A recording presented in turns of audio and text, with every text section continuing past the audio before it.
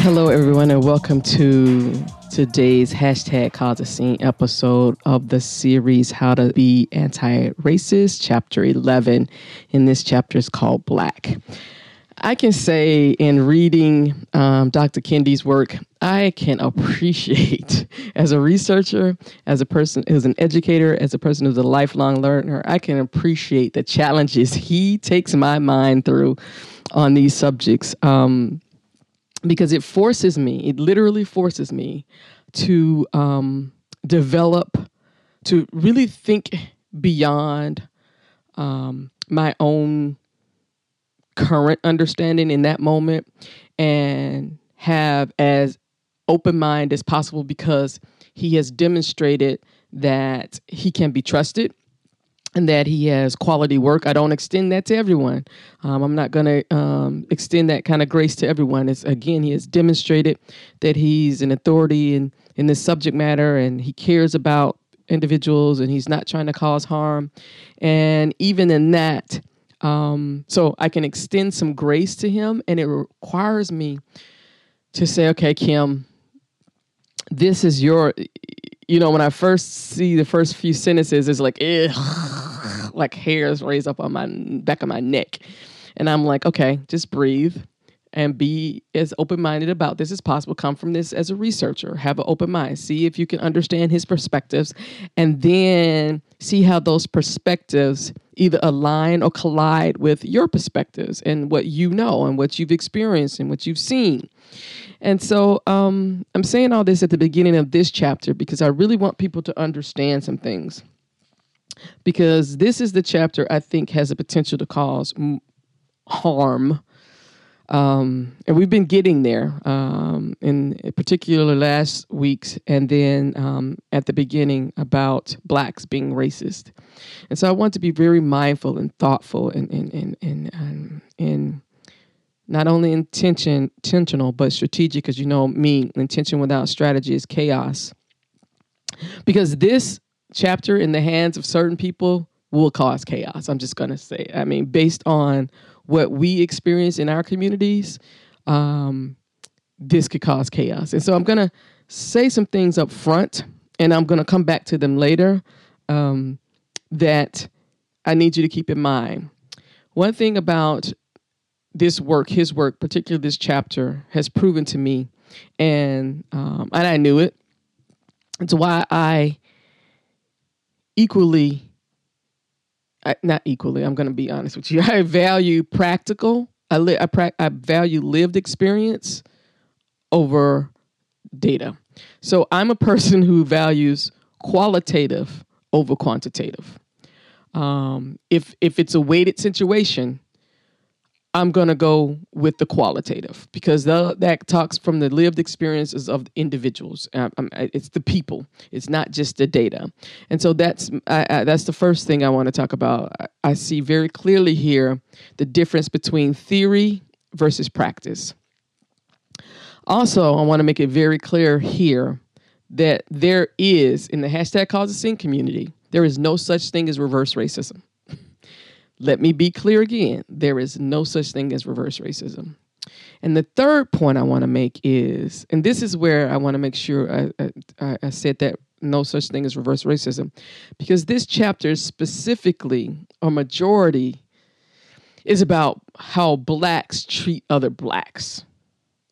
So it's about, can blacks be racist towards other blacks? Okay? That's how I'm interpreting it. And as the researcher here, I have every right to do that. And this is how the hashtag Cause a Scene is going to interpret it, because as the founder of hashtag Cause a Scene community, that's my right to do that. Because what I don't want to do is open the door to debates on this. And this is where the harm comes in. And I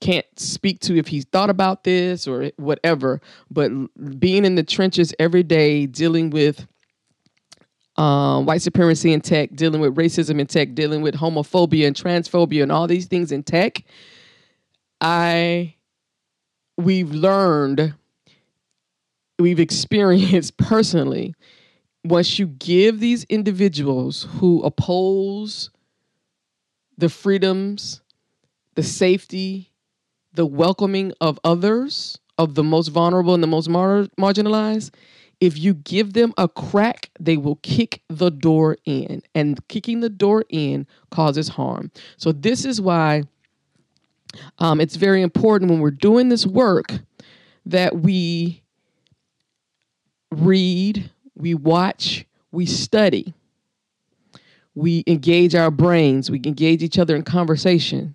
And yet we know, based on the hashtag Cause a Scene guiding principles, that the most important principle is prioritizing the most vulnerable. So nothing that we ever are going to do is not going to be seen and acted on from the viewpoint of tech is not neutral.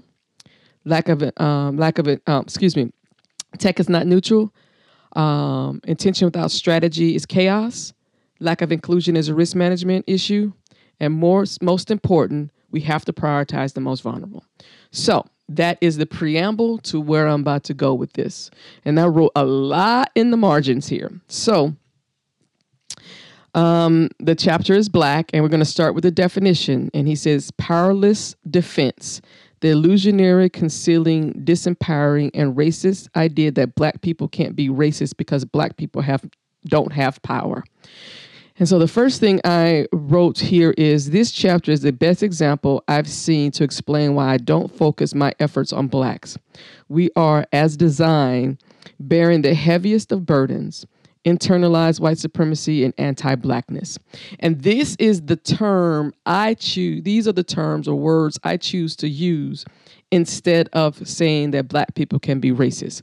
Because again, as I just said, when I open that door to say that Black people can be racist, individuals who hear that, who have not done the study that we're about to go through, who have not dive deep into these topics, they just hear that and immediately they equate Black people can be racist with there's a such thing as reverse racism or racism against whites. So I want you to be mindful of why I'm taking this hard stance, because I need boundaries. We need boundaries to do this work, because if we don't have hard boundaries that prioritize the most vulnerable, that's who the hell gets hurt. Not you white guys, not you white women, but the most vulnerable in our communities. So, and then I wrote something else in the margin. I said the primary goal and drive is assimilation. So, and that's kind of the summary of this whole chapter for me, that where he says Black people can be racist, and I say Blacks have to contend or deal with their own internalized white supremacy and anti-Blackness, it comes from a place of the primary goal being and drive being to assimilate. And that is to get as close to whiteness, the default, as possible. So on page 137, he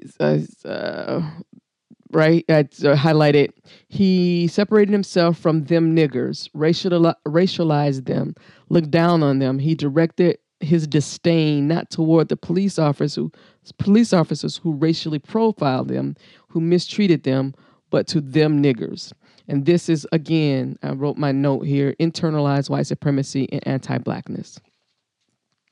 And I also highlighted I love Black people, but I hate niggers. I love Black people, but I hate niggers and white people. While hip hop artists recast nigga as an enduring term, nigger remained the divisive term outside and inside Black mouths. And I'm going to tell you, in my community, we just don't call each other nigger. We just don't. So, yeah. So I highlighted a lot on the next two pages, on page 138 and 139, and I don't feel I'm going to read all of that. But at the end of the end of the first paragraph, it says Chris Rock stopped performing this routine when he saw white people laughing too loud. And then my note is, and this is the point. So this whole thing was about Chris Rock used to have a routine that says, I like black people, but I hate niggas. And, you know, people in the black community were laughing, but let me read that again. Chris Rock stopped performing this routine when he saw white people laughing too loud. And my point here in the margin is, and this is the point. And this is why I refuse to say that black people can be racist. Because to say that empowers whiteness. All right, so we did not place loud people who happen to be black in an interracial group of loud people as anti-racist. We racialized the negative behavior and attached loudness to niggers like white racists as black racists. We did not place negligent black parents into an interracial group of negligent parents as anti-racist. We racialized the negative behavior and attached and negligent parenting to niggers like white racists as black racists. We did not place black criminals into interracial groups of criminals as anti-racist. We racialized the negative behavior and attached criminality to niggers like white racists as black racists. We did not place lazy blacks into interracial groups of lazy people as anti-racist. We racialized the negative behavior and attached laziness to niggers like white racists as black racists. And after that, we self-identified as not racist like white racists as black racists. Chris Rock met black Americans where all too many of us were at the turn of the millennium, stationed within the dueling consciousness of assimilationist and anti-racist ideas, distinguishing ourselves from them niggers as white racists were distinguishing themselves from us niggers. We felt a tremendous anti-racist pride in black excellence and tremendously racist shame in being connected to them niggers. We recognized the racist policy we were facing and were ignorant to the racist policy them niggers were facing. We looked at them niggers as felons of the race when our anti-black racist ideas were the real black on black crime. So I'm going to stop here because I really I have to be mindful when I'm doing this work that I'm really careful about this. And I want to stop here and debrief or unpack what I just said or what I just read.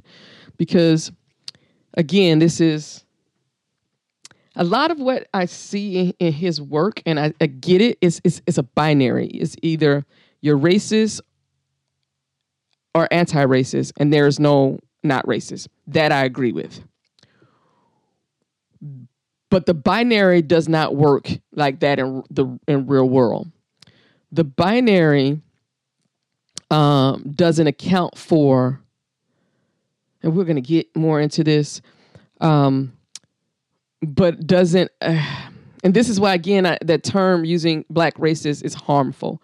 When I turn it and say blacks have to deal with their own internalized white supremacy and anti-racist, yes, they are exhibiting black or racist ideas or even performing racist acts, but that's as designed, and yet they are still not racist. So I want to be that very clear. It's a fine line of understanding for me. They are performing racial acts. They are saying racial things because, again, the primary goal and drive is assimilation. It is to get as close to whiteness as possible. So, and this is why, this is another reason why the blacks can't be racist doesn't fit me, is because the goal is not to be more black. The goal is to get to as close to whiteness as possible. None of this benefits blacks as an institution, as none of this. It is all to shed as much of your blackness as possible and move as close to whiteness as whiteness will allow you. So that's that I really need to make sure we get this.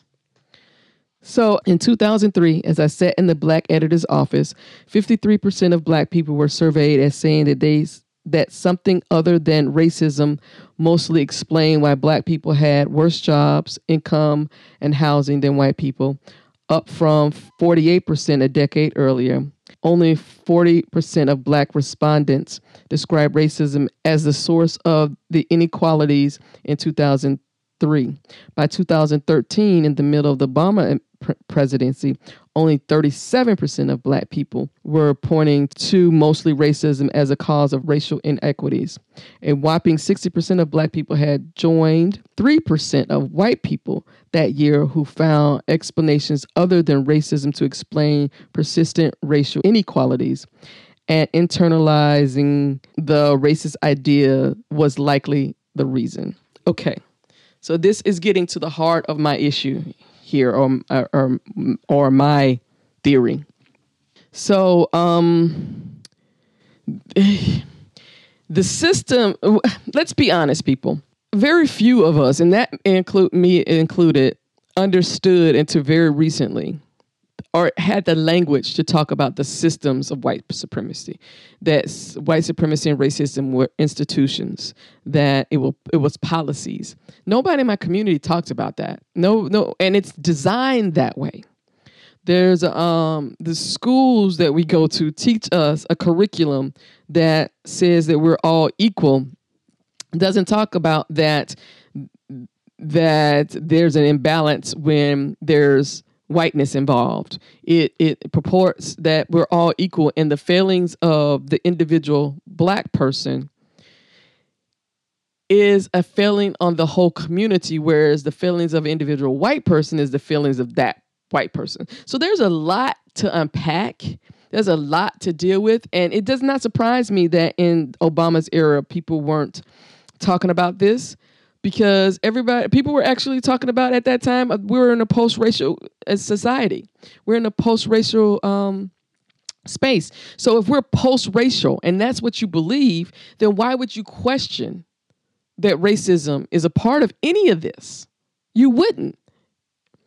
And so it's only now with the president that the United States has that folks are realizing, oh shit, we were never post-racial.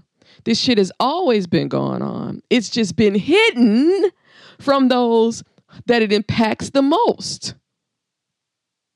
And this is where, again, the binary, there's so many things about his binary that need to be adjusted. There needs to be a step between, and this is not for white people. Again, this conversation is all about black folks. For me, whiteness is racist by default. There is no argument, debate for that for me. So you need to be demonstrating consistent anti-racist behavior. That's just the period. That's it. This is about explaining how blacks can treat each other and our communities in ways that mimic how whiteness treats us. And it's by design. So he says, but even then, about a third of black people still express the racist position that struggling blacks were mostly responsible for their own condition, compared to 54% of whites, 48% of Latinx, and 75% of Republicans. Again, I'm not surprised by any of this. On page 140, every time I say something is wrong with black people, I am simultaneously separating myself from them, essentially saying them niggers. When I do this, I am being racist. And I crossed out the word racist and said anti-black. And I'm going to stick with this. I said, nope, you're not being racist. You're being anti-black. And you must deal with your own internalized white supremacy. So further down the page, it says, he talks about power.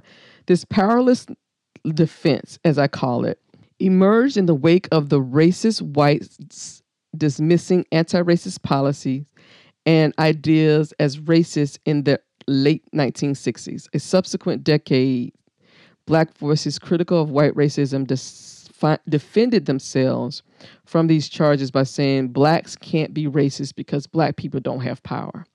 And so I wrote, underline where he says this powerless defense, and said, my note is, there is no powerlessness. It's only relative power. I would never say, and I haven't said that Black people don't have power. We have power relative to others. And it's the same thing with privilege. In some spaces, I am the privileged individual. It's not many. Well, when whiteness is around, it's not many. But in other spaces, yes, I am well educated. I'm a homeowner. I travel the world. I'm in a space that affords me a great income. All kinds of things. I have privilege. I am able-bodied. I have a MacBook Pro. There are a lot of things that I am privileged, and it's relative. And so I'm going to use the word power because that's what he's using. So there's a lot of places that I have power, and it's relative to those in the space who also have power.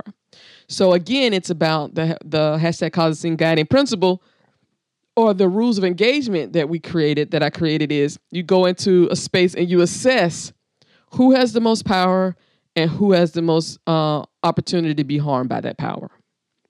So it's no one is ever powerless. It's about how they can use that power. And then in tech, my power is relative to who's in the space. Are there white people in the space? If it is, then I need to figure out where they are in the hierarchy of being anti-racist or whatever to determine where I fit safely to be myself. So he says, quietly though, this defense shields people of color in positions of power from doing the work of anti-racism, since they are apparently powerless, since white people have all the power. This means that people of color are powerless to roll back racist policies and close racial inequalities, even in their own spheres of influence, the places where they actually have some power to affect change. The powerless defense shields people of color from from charges of racism, even when they are reproducing racist policies and justifying them with the same racist ideas as white people they call racist. The powerless defense shields its believers from the history of white people empowering people of color to oppress people of color, and people of color using their limited power to oppress people of color for their own personal gain, which I just talked about. That's why you had slaves in the house who were light-skinned and slaves in the field. That's why you had the master or the slave owner had an overseer who was black, who elicited all the punishment, most of the punishment to black slaves. It is a way to fundamentally, mentally break down the black psyche. There's nothing about this that is inherently powerful. These individuals receive their quote unquote power from whiteness in service to whiteness. It was never in service to themselves. So this is the thing I'm going to keep hammering, because this is where I think, for me, this is what's missing. It speaks as if blacks who have power gain that power on their own without the nod or the approval of whiteness, can use that power on their own in any way they choose without the nod or approval of whiteness, and that power can't be taken away at any moment based on the nod or approval of whiteness. So, okay, there we go there. So on the next page, he talks about institutional power, systematic power, structural power is the policy making and managing of power of people in groups or individuals. When someone says black people can't be racist because black people don't have institutional power, they are flouting reality. The powerless defense strips black policymakers and managers of all their power. And I said here, I agree, and that's why this isn't what I mean. So I agree. This is why I don't say powerless. There is no powerless. There is power relative to other people's power. And yet there's a caveat there, because I just said it. The black policymakers and managers of all their power is only theirs because whiteness, the institutions of whiteness, had deemed them, worthy of it. Or I'm not even going to say worthy of it, because then that means they have some value. They're in positions to use that power in the service of white supremacy. When a black man stepped into the most powerful office in the world in 2009, his policies were often excused by apologists who said he didn't have executive power, as if none of the executive orders were carried out. Neither of his black attorney general had any power to roll back mass incarceration, and his black national security advisor had no power. The truth is, black people can be racist because black people do have power, even if limited. Here's my notes. This is a one-sided and potentially harmful assertion. Yes, this is all true, but it doesn't account for the counterbalance of individuals and systems who are forces against the individual power. One can leverage individual power, the other can leverage institutional power. And then I put there, this is not a valid comparison. And here is your homework 1. I want you to look at just current day, just with the Congress we have now, how many bills or whatever that the House has approved that Mitch McConnell will not bring to the floor to vote on. This is about power. So I want to. This is where I want to talk about power, and again, it's about, as I said, it's about relative power. And then we're seeing it right now with these impeachment hearings. Although the House is undergoing this impeachment process, there is no guarantee that the Senate, with Mitch McConnell, will bring it to a vote or whatever. You see it. So I want you to look at policies that have been approved by the House and how many. I need you to look at how many that are sitting, waiting for the Senate to do something about them.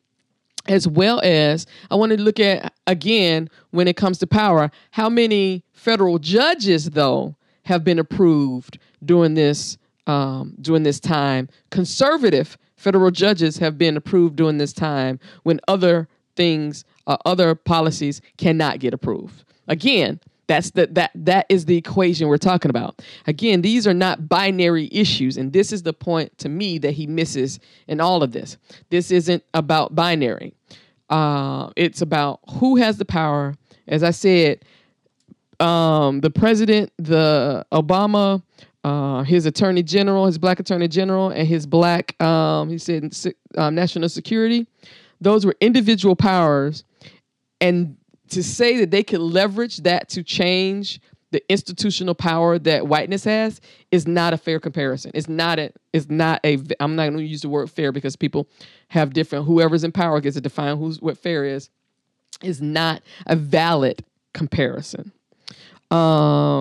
He says, note that I say limited black power rather than no power. And see, that's my thing. I say it's relative power.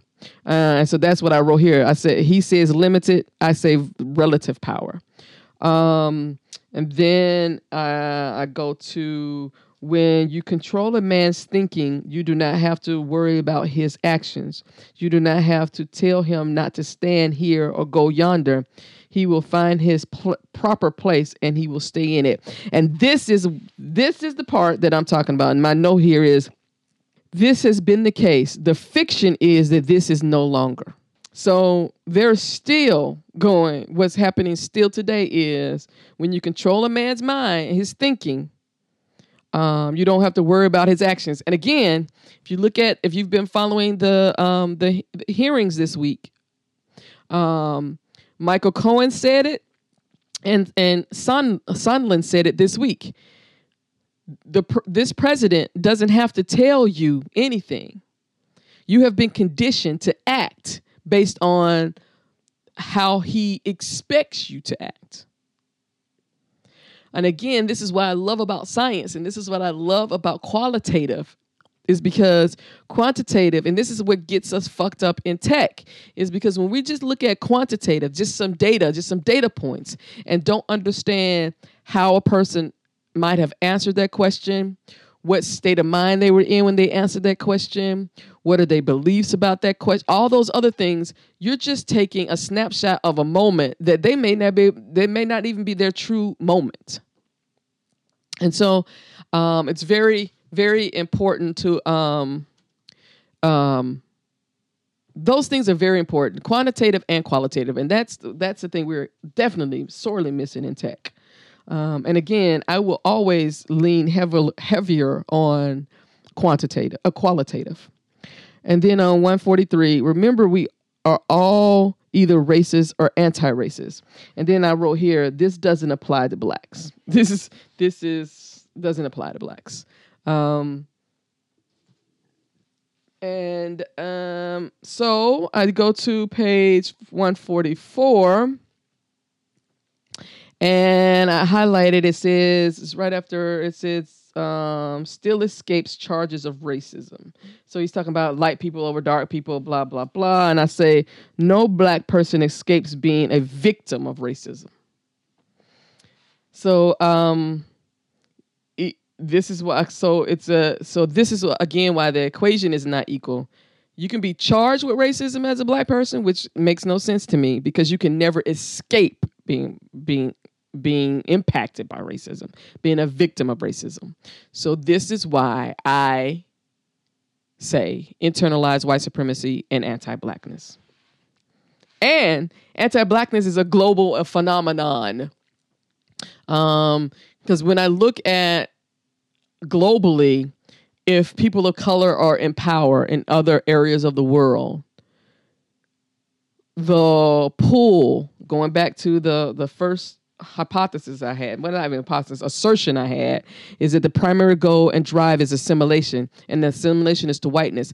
You see it in Asian countries, people bleaching their skin, doing their hair. You see it in African countries, women bleaching their skin. You see it in Latin countries where the lighter you are, the whiter you are, the more privilege you have in this social hierarchy.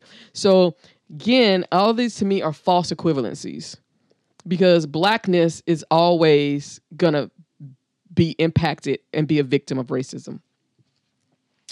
And so I continuing on to 144. When we stop denying the duality of racist and anti-racist, we can take the accurate accounting of the racist ideas and policies we support. And again, this is my thing of we cannot paint blackness and whiteness with the same brush because it's not equal. And this is why I intentionally use whiteness and blackness to try to make some kind of equality equation in it, but it's not there. And so what did I write here? I believe this can be done without the victims of racism being held responsible.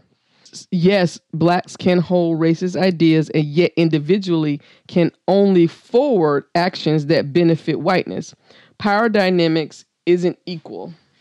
I've been writing all over it. They don't give me enough margin. If the racist ideas of blacks benefited them, then I would agree.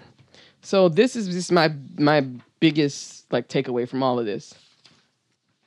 Okay, so now I'm going to page 147. Black people stamp William Hannibal Thomas as the Black Judas. Black critics ruined his credibility, and soon white racists could no longer use him, so they tossed him away like the paper plate, as white racists have done so to so many disposable black racists over the years. Thomas found work as a janitor before dying in obscurity in 1935. And this is the point that I want to make. As soon as these black individuals are no longer of use to whiteness, it serves whiteness, they get thrown away. There is no true power in that. If I cannot maintain my power under any circumstances, under anything that I do, then no, I don't have true power. It's relative power. And so I wrote here, this is the key. Only whiteness has the ability to grant power. Blackness has no inherent power. So, on page 149, it talks about the rise of mass incarceration was partly fueled by Black people who, even as they adopted racist idea, did so ostensibly out of trying to save the Black community in the 1970s. But the 1980s brought a more mandated form of racism as channeled through the Black administrators Ronald Reagan appointed to the cabinet. So basically, this is your assignment 2, because again, this is the political. I want us to focus on these systems. I need you to watch either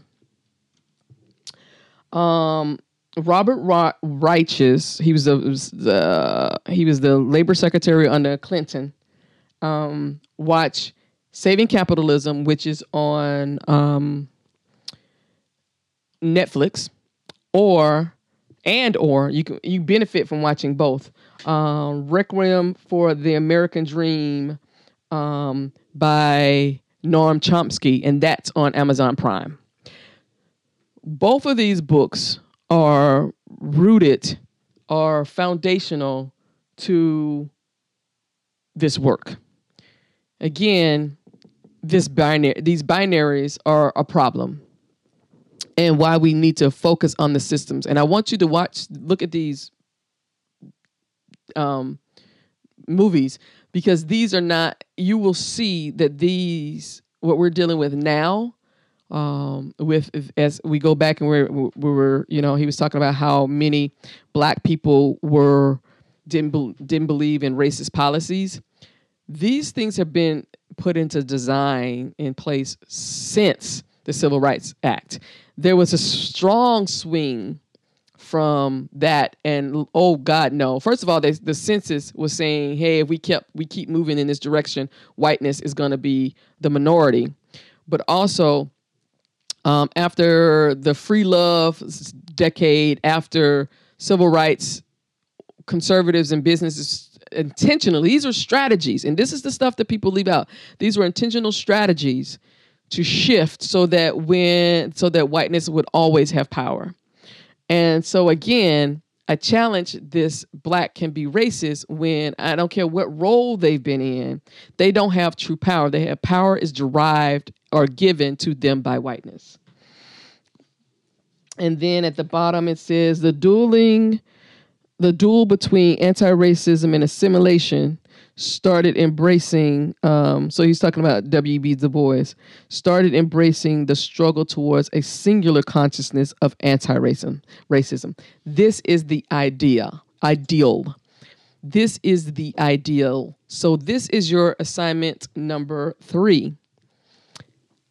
Based on this conversation I have, and let me go back over this again. This is the difference between rule, theory, and practice. There is no such thing as reverse racism, and this is about Blacks on Blacks. So based on the idea of removing the dual consciousness of anti-racism and assimilation, and coming to a singular consciousness of anti-racism, what work do you as an individual need to do to challenge the systems that are in place so that we can have that collective singular consciousness of anti-racism? So that is your episode for the day, and I'm wishing you well. Have a wonderful day. Thanks for listening to this special episode of the #Cause a Scene podcast. I would like once again to give thanks to the author of How to Be an Anti-Racist, Professor Ibram X. Kendi. Learn more about his work at his website at ibramxkendi.com. Please consider becoming an individual sponsor of the #Cause a Scene movement by visiting the website at #causascene.com. On behalf of everyone here at #Cause a Scene, we'd like to thank you again for listening to today's show, and have a wonderful day.